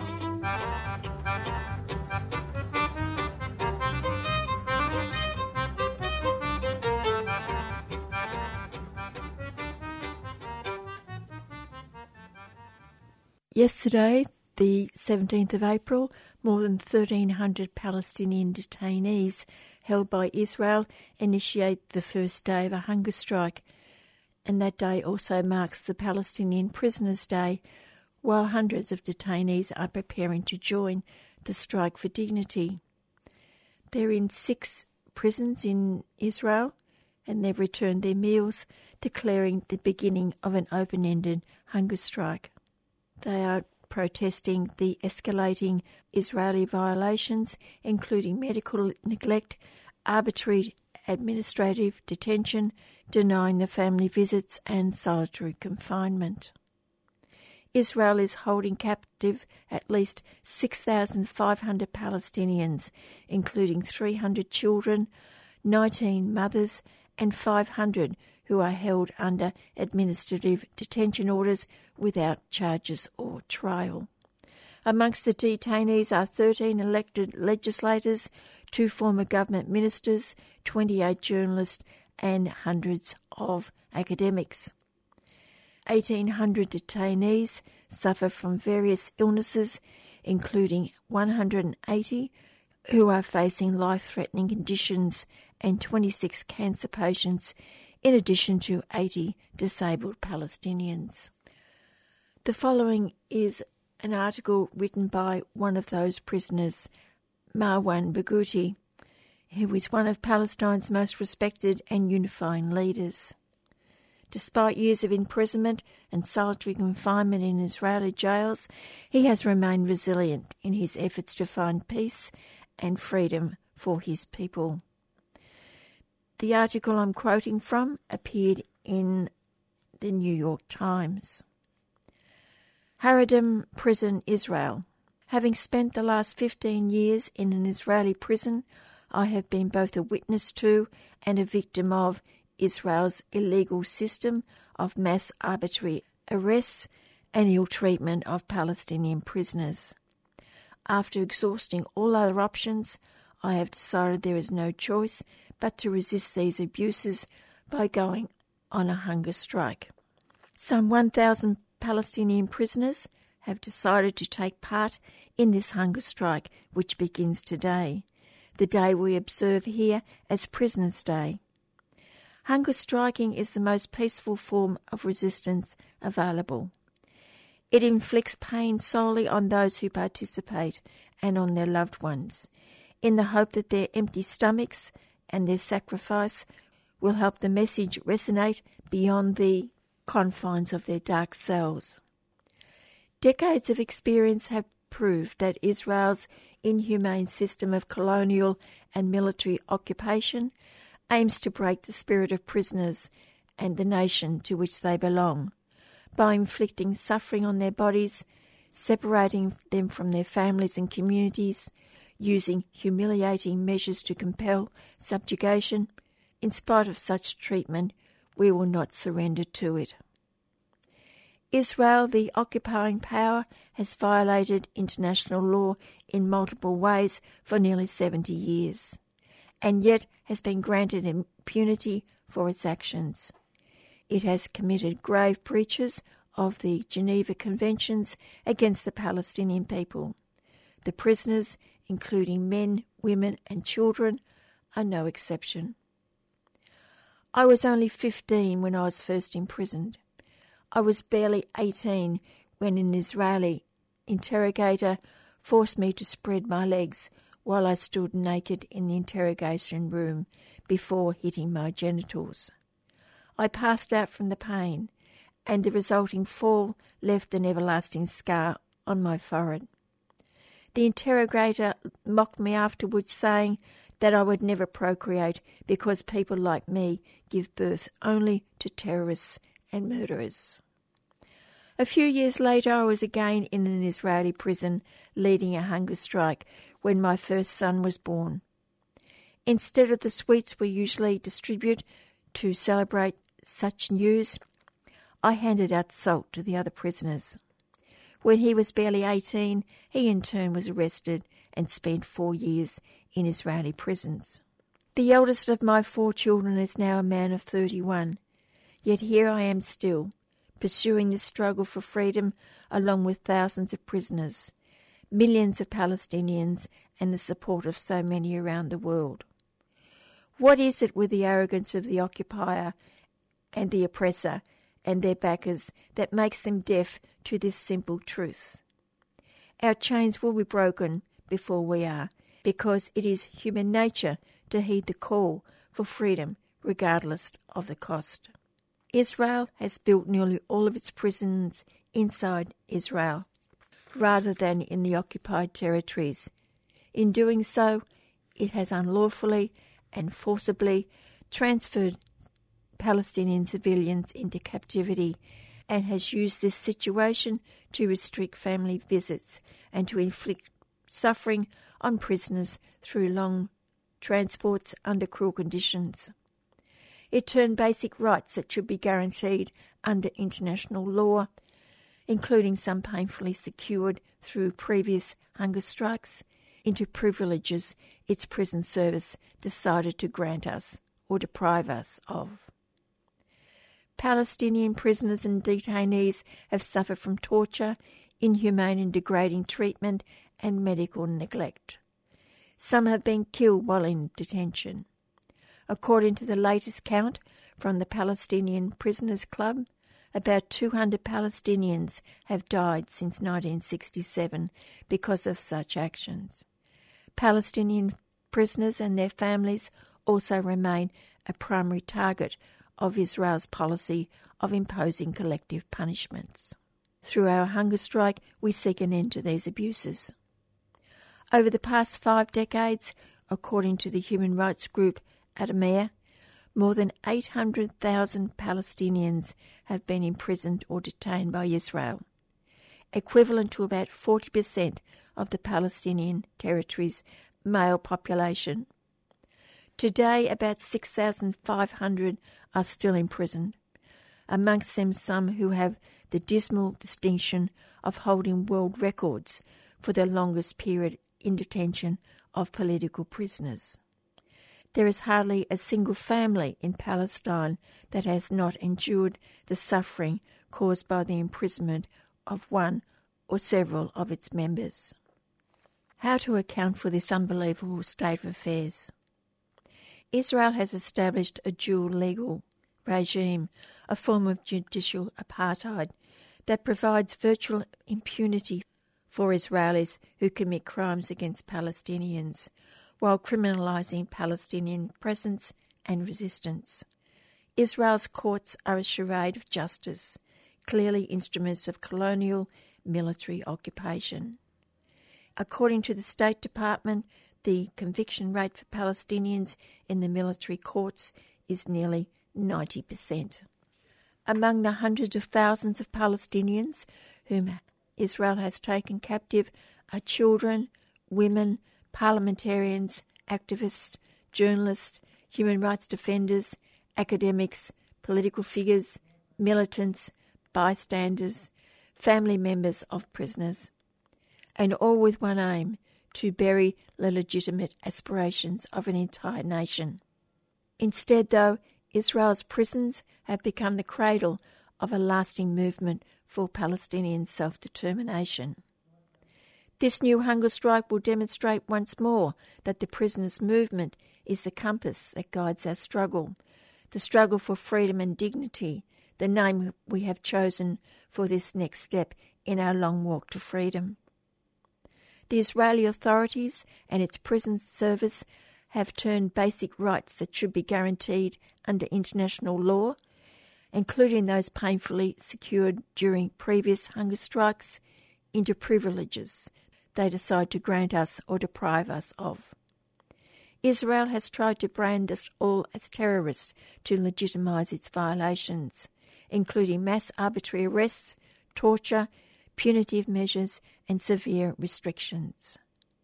As part of Israel's effort to undermine the Palestinian struggle for freedom, an Israeli court sentenced me to 5 life sentences and 40 years in prison in a political show trial that was denounced by international observers. Israel is not the first occupying or colonial power to resort to such expedients. Every national liberation movement in history can recall similar practices. This is why so many people who have fought against oppression, colonisation and apartheid stand with us. The international campaign to free Marwan Barghouti and all Palestinian prisoners that the anti-apartheid icon Armen Kathrada and my wife Fadwa inaugurated in 2013 from Nelson Mandela's former cell on Robben Island has enjoyed the support of 8 Nobel Peace Prize laureates, 120 governments and hundreds of leaders, parliamentarians, artists and academics around the world. Their solidarity exposes Israel's moral and political failure. Rights are not bestowed by an oppressor. Freedom and dignity are universal rights that are inherent in humanity, to be enjoyed by every nation and all human beings. Palestinians will not be an exception. Only ending occupation will end this injustice and mark the birth of peace. Those are the words of Palestinian activist Marwan Barghouti, who, as he said in that article which was published in the New York Times, he's serving 5 sentences, life sentences plus 40 years in a show trial, result of a show trial in Israel. That was Marwan speaking about why we are on a hunger strike in Israel's prisons. 3CR are selling kefir Palestinian scarves in support of the last factory that produces them in Hebron, Palestine. All profits will be donated to the reconstruction efforts in Gaza and support Palestinian industry. These are traditional scarves available in red and black, or you can choose from a modern design. Go to 3cr.org.au/shop to buy online or drop into the station during business hours. We want to hear from you. Our station is all about serving the community, and we want to know your thoughts, comments and ideas to help shape our future. We're currently asking listeners to take part in a short online survey that will help us get to know you better and understand what you want from your local radio service. The results of this survey will assist us in continuing to be the best possible station we can be in service of our valued community. To have your voice heard, head to our website and fill out the survey. Finally on the program, we turn to issues nuclear with journalist and researcher Nick McClellan. In the media in recent days, there's been a lot of talk about potential nuclear war on the Korean Peninsula. Korea has been developing its nuclear arsenal, and the United States has deployed the Carl Vinson carrier battle group towards the Korean Peninsula. Obviously, the risk of accidental, let alone intentional war is great, but I think it's important to keep in perspective that the revival of the debate about the nuclear issue in the media often misses both the history of how other countries have developed their nuclear arsenals, but more importantly, about the resistance to nuclear war that is growing both historically and indeed in contemporary times. The obvious point, the North Koreans have conducted 5 nuclear tests, and there's some suggestion they'll hold a 6th test in coming weeks. But all the nuclear powers use nuclear testing to develop the miniaturized weapons that could be placed on intercontinental ballistic missiles. France conducted 193 atmospheric and underground tests at Mururoa and Whangatofa atolls.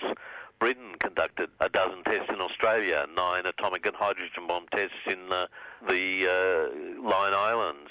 The United States, as well as hundreds of tests in the Nevada desert, conducted 67 atomic tests in the Marshall Islands, another 24 tests on Christmas Island. Russia conducted at Semipalatinsk in Kazakhstan 426 nuclear tests. So the current focus on Korea developing a nuclear arsenal has to be placed in context. All the nuclear weapons powers have tested their nuclear weapons to make sure that they work and to miniaturize them so that they're usable. So the sort of hypocrisy of people lecturing the North Koreans is more about whether there should be nuclear weapons at all rather than the North Koreans being particularly evil or particularly out of the ordinary when it comes to the decision to develop weapons of mass destruction. And surely the powers that have nuclear weapons now are upgrading their own computer? Yeah, and that process is very much underway in the United States, both under the Obama administration and under the Trump administration. There are commitments to modernize the nuclear weapons arsenal, and a number of the weapons that were developed back in the 70s and 80s and need to be replaced. So often when there's talk about reducing the size of the nuclear arsenal, as has happened since the peak of the Cold War with both the Russian nuclear arsenal and the American, there also needs to be kept in perspective that the nuclear powers will get rid of old and outdated weapons but continue to build smaller numbers but more efficient nuclear weapons. And so we see literally hundreds of millions of dollars being pledged towards the modernisation of the United States nuclear arsenal.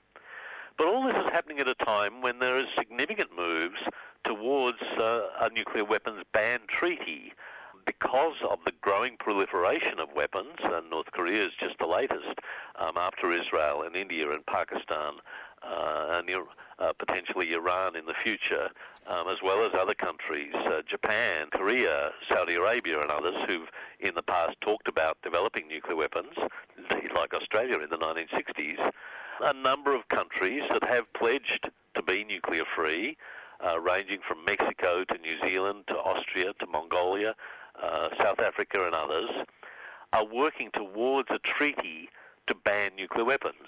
Negotiations that are supposed to happen in the Committee on Disarmament, the major global structure for disarmament talks, have been stalled for decades. There's been no functional negotiations by the nuclear powers to meet their obligations under the Nuclear Non-Proliferation Treaty and get rid of nuclear weapons. So non-nuclear states, these middle powers, have started a process which had the first round of negotiations in late March and another round of negotiations to come in June, July this year, to develop a treaty to ban nuclear weapons, to ban the production, the testing, the use or the stockpiling of such weapons. This will involve systems of verification. It'll involve building on existing nuclear weapons-free zones. It'll be a long process and certainly won't happen overnight. And in March we saw 120 countries participate in good faith in these negotiations. One of the absent countries, of course, was Australia. Malcolm Turnbull and his government, who opposed the idea of a nuclear weapons ban, wouldn't even go to the negotiations to argue their case, which just shows how closely aligned Australia's defence policy is with the United States and its nuclear warfighting strategies, similarly to Japan. But a number of mid-level countries, including pretty much all of our neighbours, Indonesia, Malaysia, the Philippines, New Zealand, Papua New Guinea, Fiji, most Pacific Island countries, bar one, the FSM, were all involved in either co-sponsoring the resolution or participating in the negotiations. I think we're likely to see developed later this year a treaty to ban nuclear weapons. And we'll see more than half the UN General Assembly, the vast majority of humanity, sign that treaty. Now, obviously, the nuclear weapons powers won't sign it straight away, but it sets an international norm for action, and it places political pressure on countries to justify why they have nuclear weapons. And, of course, we have to remember that one of those nuclear powers is Britain. This has shown that this political pressure can have some impact. People say, oh, look, the nuclear powers will never respond to these sorts of challenges. But we've had a very recent example where that's happened. In 2014, the Marshall Islands took all 9 nuclear weapons powers to the International Court of Justice, claiming that the nuclear states had not met their obligations under Article 6 of the Nuclear Non-Proliferation Treaty. That article says that while you hold nuclear weapons, you must negotiate towards comprehensive disarmament. Now, there just aren't those sort of negotiations going on, and none of the nuclear weapons powers are showing any interest in that. So the Marshall Islands, which lived through 67 atmospheric nuclear tests at Bikini and Eniwetok, took the nuclear states to the ICJ, to the highest international court. Cases proceeded against Britain, against India, against Pakistan, to preliminary hearings, preliminary submissions, and then the court ruled that they couldn't proceed because there was no dispute between Marshall Islands and Britain. Obviously, Britain didn't test in the Marshall Islands, it tested in the neighbouring country of Kiribati. So the ICJ ruled that there was no direct dispute between India and Marshalls, between Britain and the Marshalls. The Americans refused to enter into those submissions. But what the challenge to Britain was such that they decided that they would withdraw from the jurisdiction of the International Court of Justice. So the challenge from a small state like the Marshall Islands so spooked the British nuclear establishment that they have withdrawn from ICJ jurisdiction.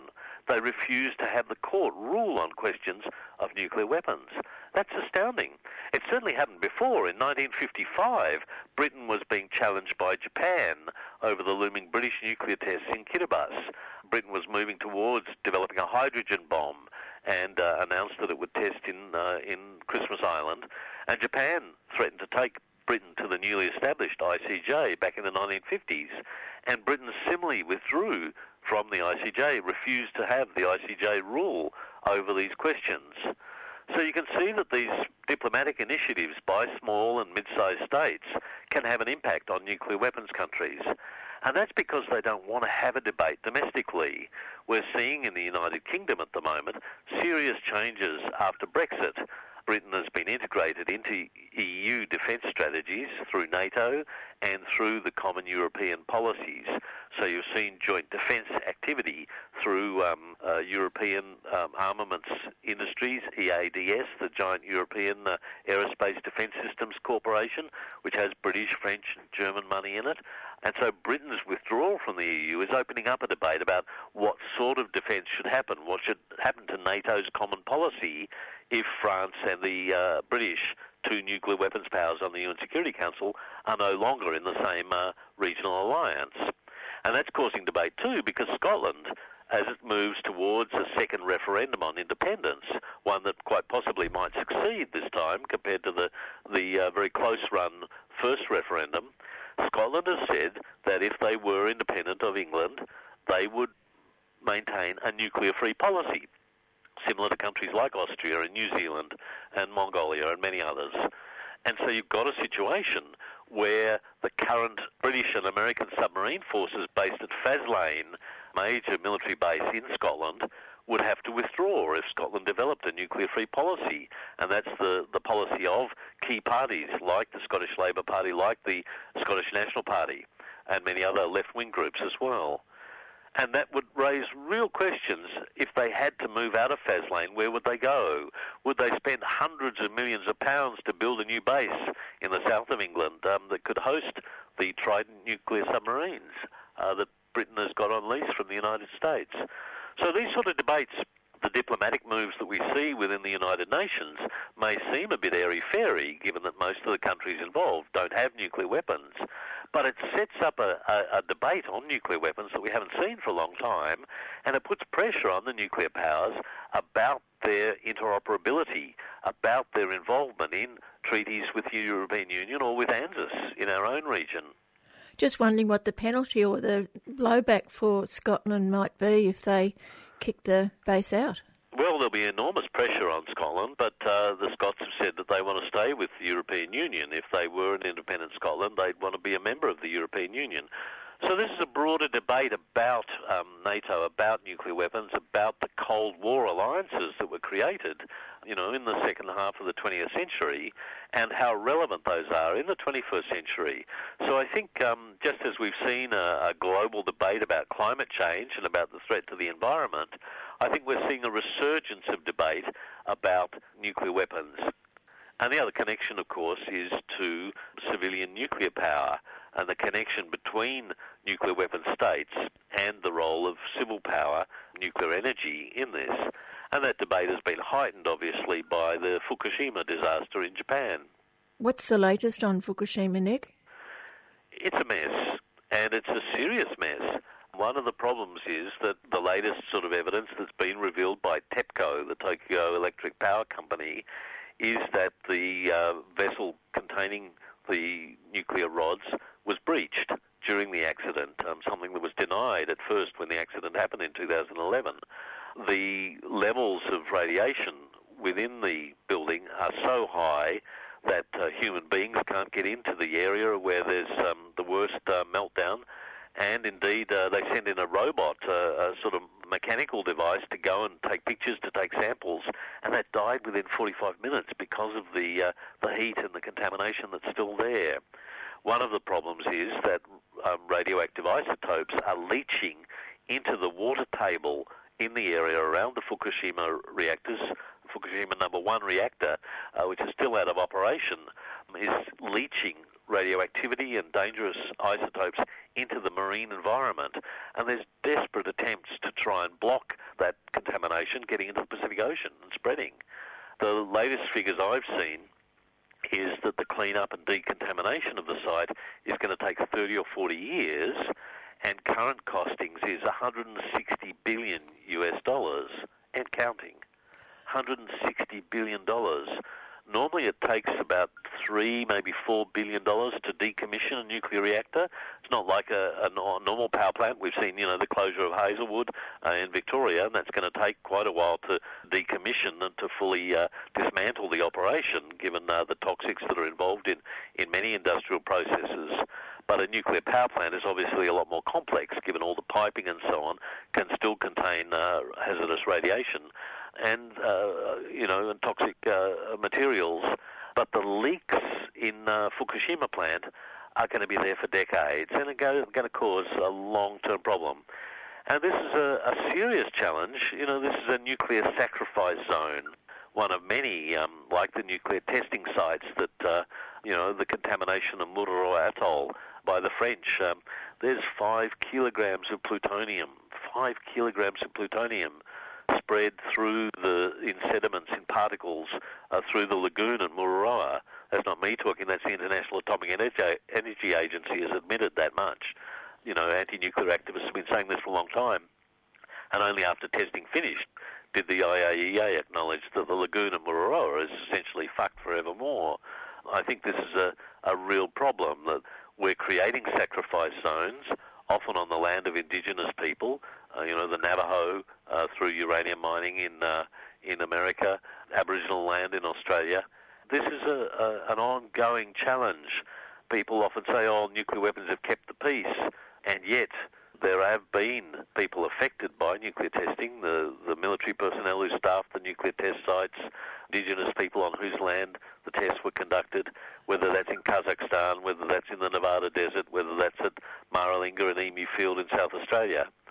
And then to add insult to injury, we had the Weatherall government, a supposed Labor government, talking about establishing a nuclear waste dump on sacrifice zone land in the South Australian desert, so that Australia can be host for the waste that is generated by other countries. This is crazy. There's certainly a need to address how you store for literally tens of thousands of years high-level radioactive waste. But the first step in the process is not to generate any more while you have to deal with the consequences of this incredibly complex technical challenge. You're listening to the final part of Tuesday Home Time with Joan Bartlett, and I'm speaking with Nick McClellan, journalist and researcher. You mentioned Kazakhstan there. What is known about the impact on the testing ground in the Soviet Union, and there's China and Pakistan, India, Israel? Are there any knowledge of what the impacts of those are? It varies from country to country about how much information is available. We know relatively little, for example, about the Chinese testing zone at Lop Nor because of ongoing state secrecy. The Americans, surprisingly, are relatively open, and there's a lot of documentation now available about the US testing program. There's a wonderful website put up by a guy called Alex Wellerstein called the Marshall Islands Nuclear Documentation Database, which contains a lot of original documents from the 1940s and 50s that are now available. The British, in contrast, maintain incredible secrecy over their nuclear weapons programs. I've been writing a book about the British nuclear tests and found that a number of key files are still closed to public access for another 30 or 40 years. There was a process where Britain was flying planes out of Darwin in 1954 to monitor the US in the Marshall Islands.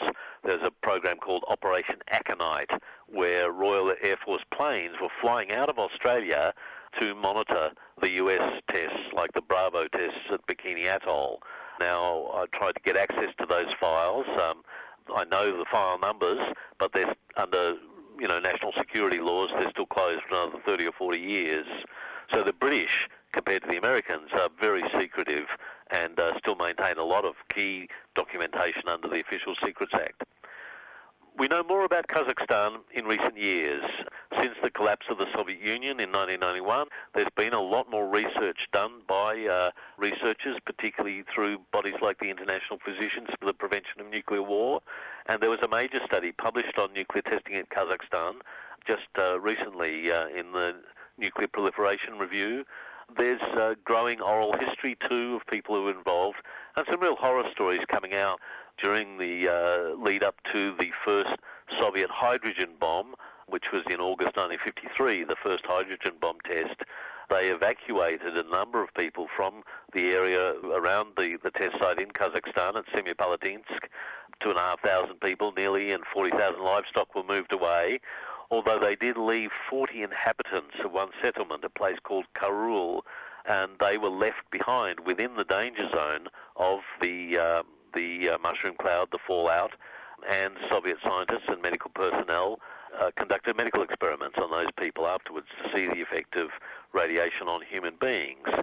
Now, once again, like the North Koreans, you can talk about the evil of that sort of attitude, the casual racism that Kazakh people were left to be, affected by radioactive fallout, and then scientists would look at the harm that ionising radiation causes to human beings. And yet the Americans did the same thing in the Marshall Islands after the original tests at Bikini and Eniwetok Atoll. A project called Project 4.1 was created, and Brookhaven National Laboratory from Long Island, New York, appointed a number of doctors, a guy called Robert Conard, Dr. Robert Conard, a name that should go down in infamy, and they conducted medical experiments and studies on the hundreds of Marshallese who were affected by the radioactive fallout that came from tests, particularly the Bravo hydrogen bomb test in March 1954. People were probed and prodded and so on, often without informed consent, often without knowledge. And reading the documents that were written, there was about 54 studies have been found so far, conducted under Project 4.1 on Marshall Islanders were there. And that happened in Australia as well. The United States began a project called Project Sunshine to look at the spread of strontium-90. Strontium is a radioactive isotope that has a half-life of about 30 years, so within 30 years half of it will decay, and then another 30 years, another half, until gradually the energy decays away. And during the 1950s and 60s, people were very aware that strontium was spreading around the world because of the high level of atmospheric testing being conducted, particularly by United States, Soviet Union and Britain at the time. The authorities were very well aware that as the mushroom cloud blew up into the stratosphere, that high-level winds would carry strontium-90 around the world, and it would be captured into the food chain, particularly through milk, and people were finding high levels of strontium within children. That was known at the time. It's much better studied today, and that's because this project called Project Sunshine was begun.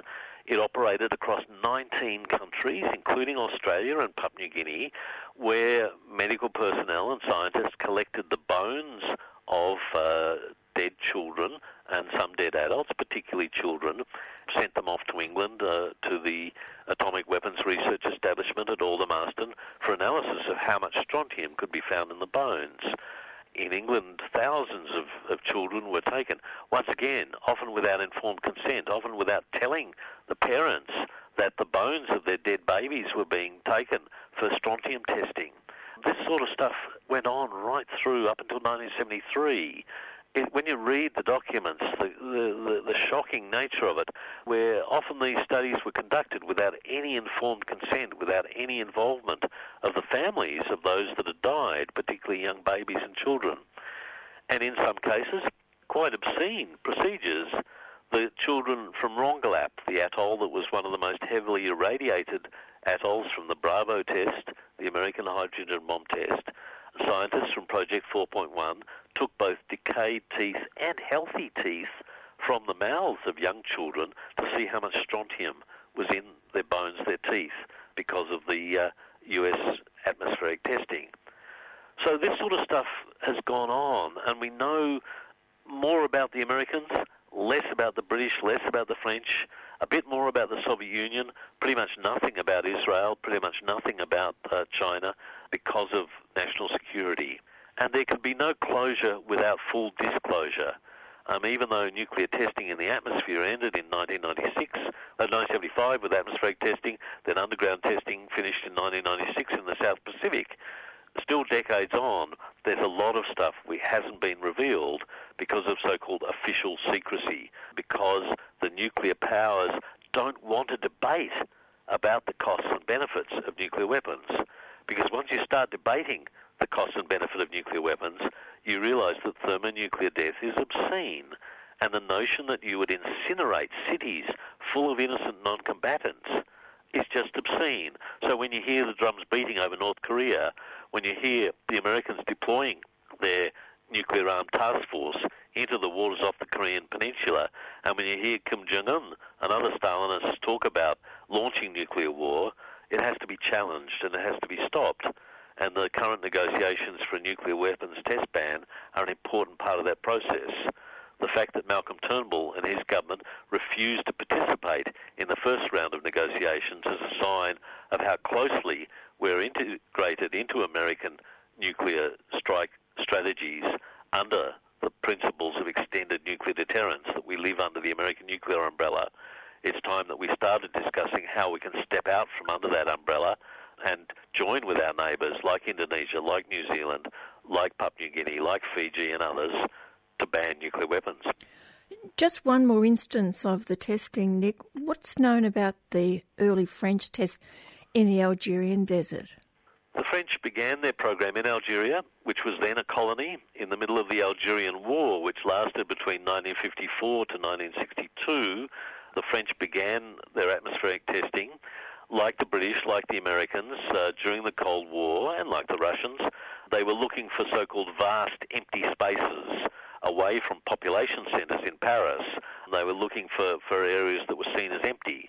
But of course these areas weren't empty, so even the Sahara Desert had not only the military personnel, the scientists, civilian staff who staffed the test site, but also there were nomadic peoples in the desert, Tuareg and other Arab peoples who were within the areas designated as danger zones. Very similar to what happened in Australia, where the British came to test in the deserts of South Australia, so the French saw the Sahara as an empty space where they could do atmospheric nuclear testing. So France began with 4 atmospheric tests at Regan, starting in 1960 till 1962, at a site in the south of what's today Algeria. This was at a time when the National Liberation Front, the FLN of Algeria, was fighting a war. And I travelled to Algeria in 2007 to participate in a conference on these questions and met with a number of people who were survivors of those atmospheric tests. There was one bloke who I interviewed who'd been an FLN prisoner, captured by the French and was in jail. And one day he and a number of other people were taken out of jail in Algiers, flown on a plane to the south, to near Tamanrasset and to Regan, put to work digging trenches through the desert sands for the cabling that would link the actual place where the bomb was located and the bunker some miles away, where scientists would shelter in a concrete bunker to witness the atmospheric test, the mushroom cloud that would happen at the time of detonation. And these poor blokes who were sent out to dig the trenches and put down the cabling were then thrown back in jail afterwards. And not surprisingly, there was no health records of how they might have been affected from that activity. One of the features of the visit in 2007 to Algeria was that the Algerian government was very interested in the experience in Australia. Britain, in the late 90s, paid over $100 million in a vain attempt to clean up some of the contamination that came, not just from the atmospheric nuclear testing, but also from the nuclear trials and experiments that were conducted between 1957 and 1963 at Maralinga. These weren't, the detonation, the mushroom cloud explosion, but there were hundreds of nuclear experiments where they did things like burn plutonium. What would happen if a plane crashed with a nuclear weapon aboard? It wouldn't detonate, but it might burn in a plane crash, and therefore what would happen? So they literally burnt nuclear materials, including plutonium, and these clouds of contaminated smoke spread across the desert. This was in the late 50s, early 60s. It was only after the Royal Commission, the McClellan Royal Commission in the mid-80s, that people were very much aware about these experiments. Britain pledged that they would do something to try and clean it up. And so there was a process documented in a wonderful book by a guy called Alan Parkinson, where they attempted to scrape off layers of topsoil over vast areas that were contaminated by these plumes of plutonium smoke and americium smoke and so on. It didn't work. It was very costly. They only decontaminated a small area, and it was clear, very hard to clean up a desert. So the French were interested in the British experience, and we took a lot of documentation to talk about this, and because the Algerians were very interested in whether the French could do the same thing. Just finally, Nick, you're travelling to Japan soon. What's the likely future for nuclear power in Japan? Well, there's a real tension. At the time of the Fukushima accident, Japan had 54 operating civilian nuclear power plants, as well as attempts to build fast breeder reactors at Rokusho to develop the plutonium economy. Pretty much overnight, that whole nuclear system was shut down when the Fukushima accident happened. Many of the power plants were built, decades ago, in the 60s, 70s, early 80s. Some of them were coming to the end of their functional life, like any industrial plant. It's true in America, in Europe, and in Japan. Plans that decades-old nuclear plants could get an extension of life. So after having operated for 30 or 40 years, you might add another 10 years worth of life on by doing a whole range of maintenance tasks and extending, replacing piping and all the mechanical things that one needs to do to ensure an ongoing operation. But I think Fukushima has damaged that process, and there's enormous citizen reaction to the idea of restarting many of these nuclear plants. The Abe government, the government of Prime Minister Shinzo Abe, has been pushing for the reopening of nuclear power plants, and so far I think 4, maybe a couple more, have reopened, but that leaves nearly 50 still closed, and this is more than 5-6 years after the accident, and it's unlikely that many of those plants will reopen. As I mentioned earlier, the damage to TEPCO, the Tokyo Electric Power Company, is enormous, and TEPCO is sort of either going to face bankruptcy or is going to get ordinary taxpayers to bail out the enormous cost of decontaminating, firstly, and then decommissioning the Fukushima Daiichi plant. And that's going to take enormous amounts of money. So I think while temporarily Japan's using more coal to generate electricity, it showed that Japan has to rethink its energy policies.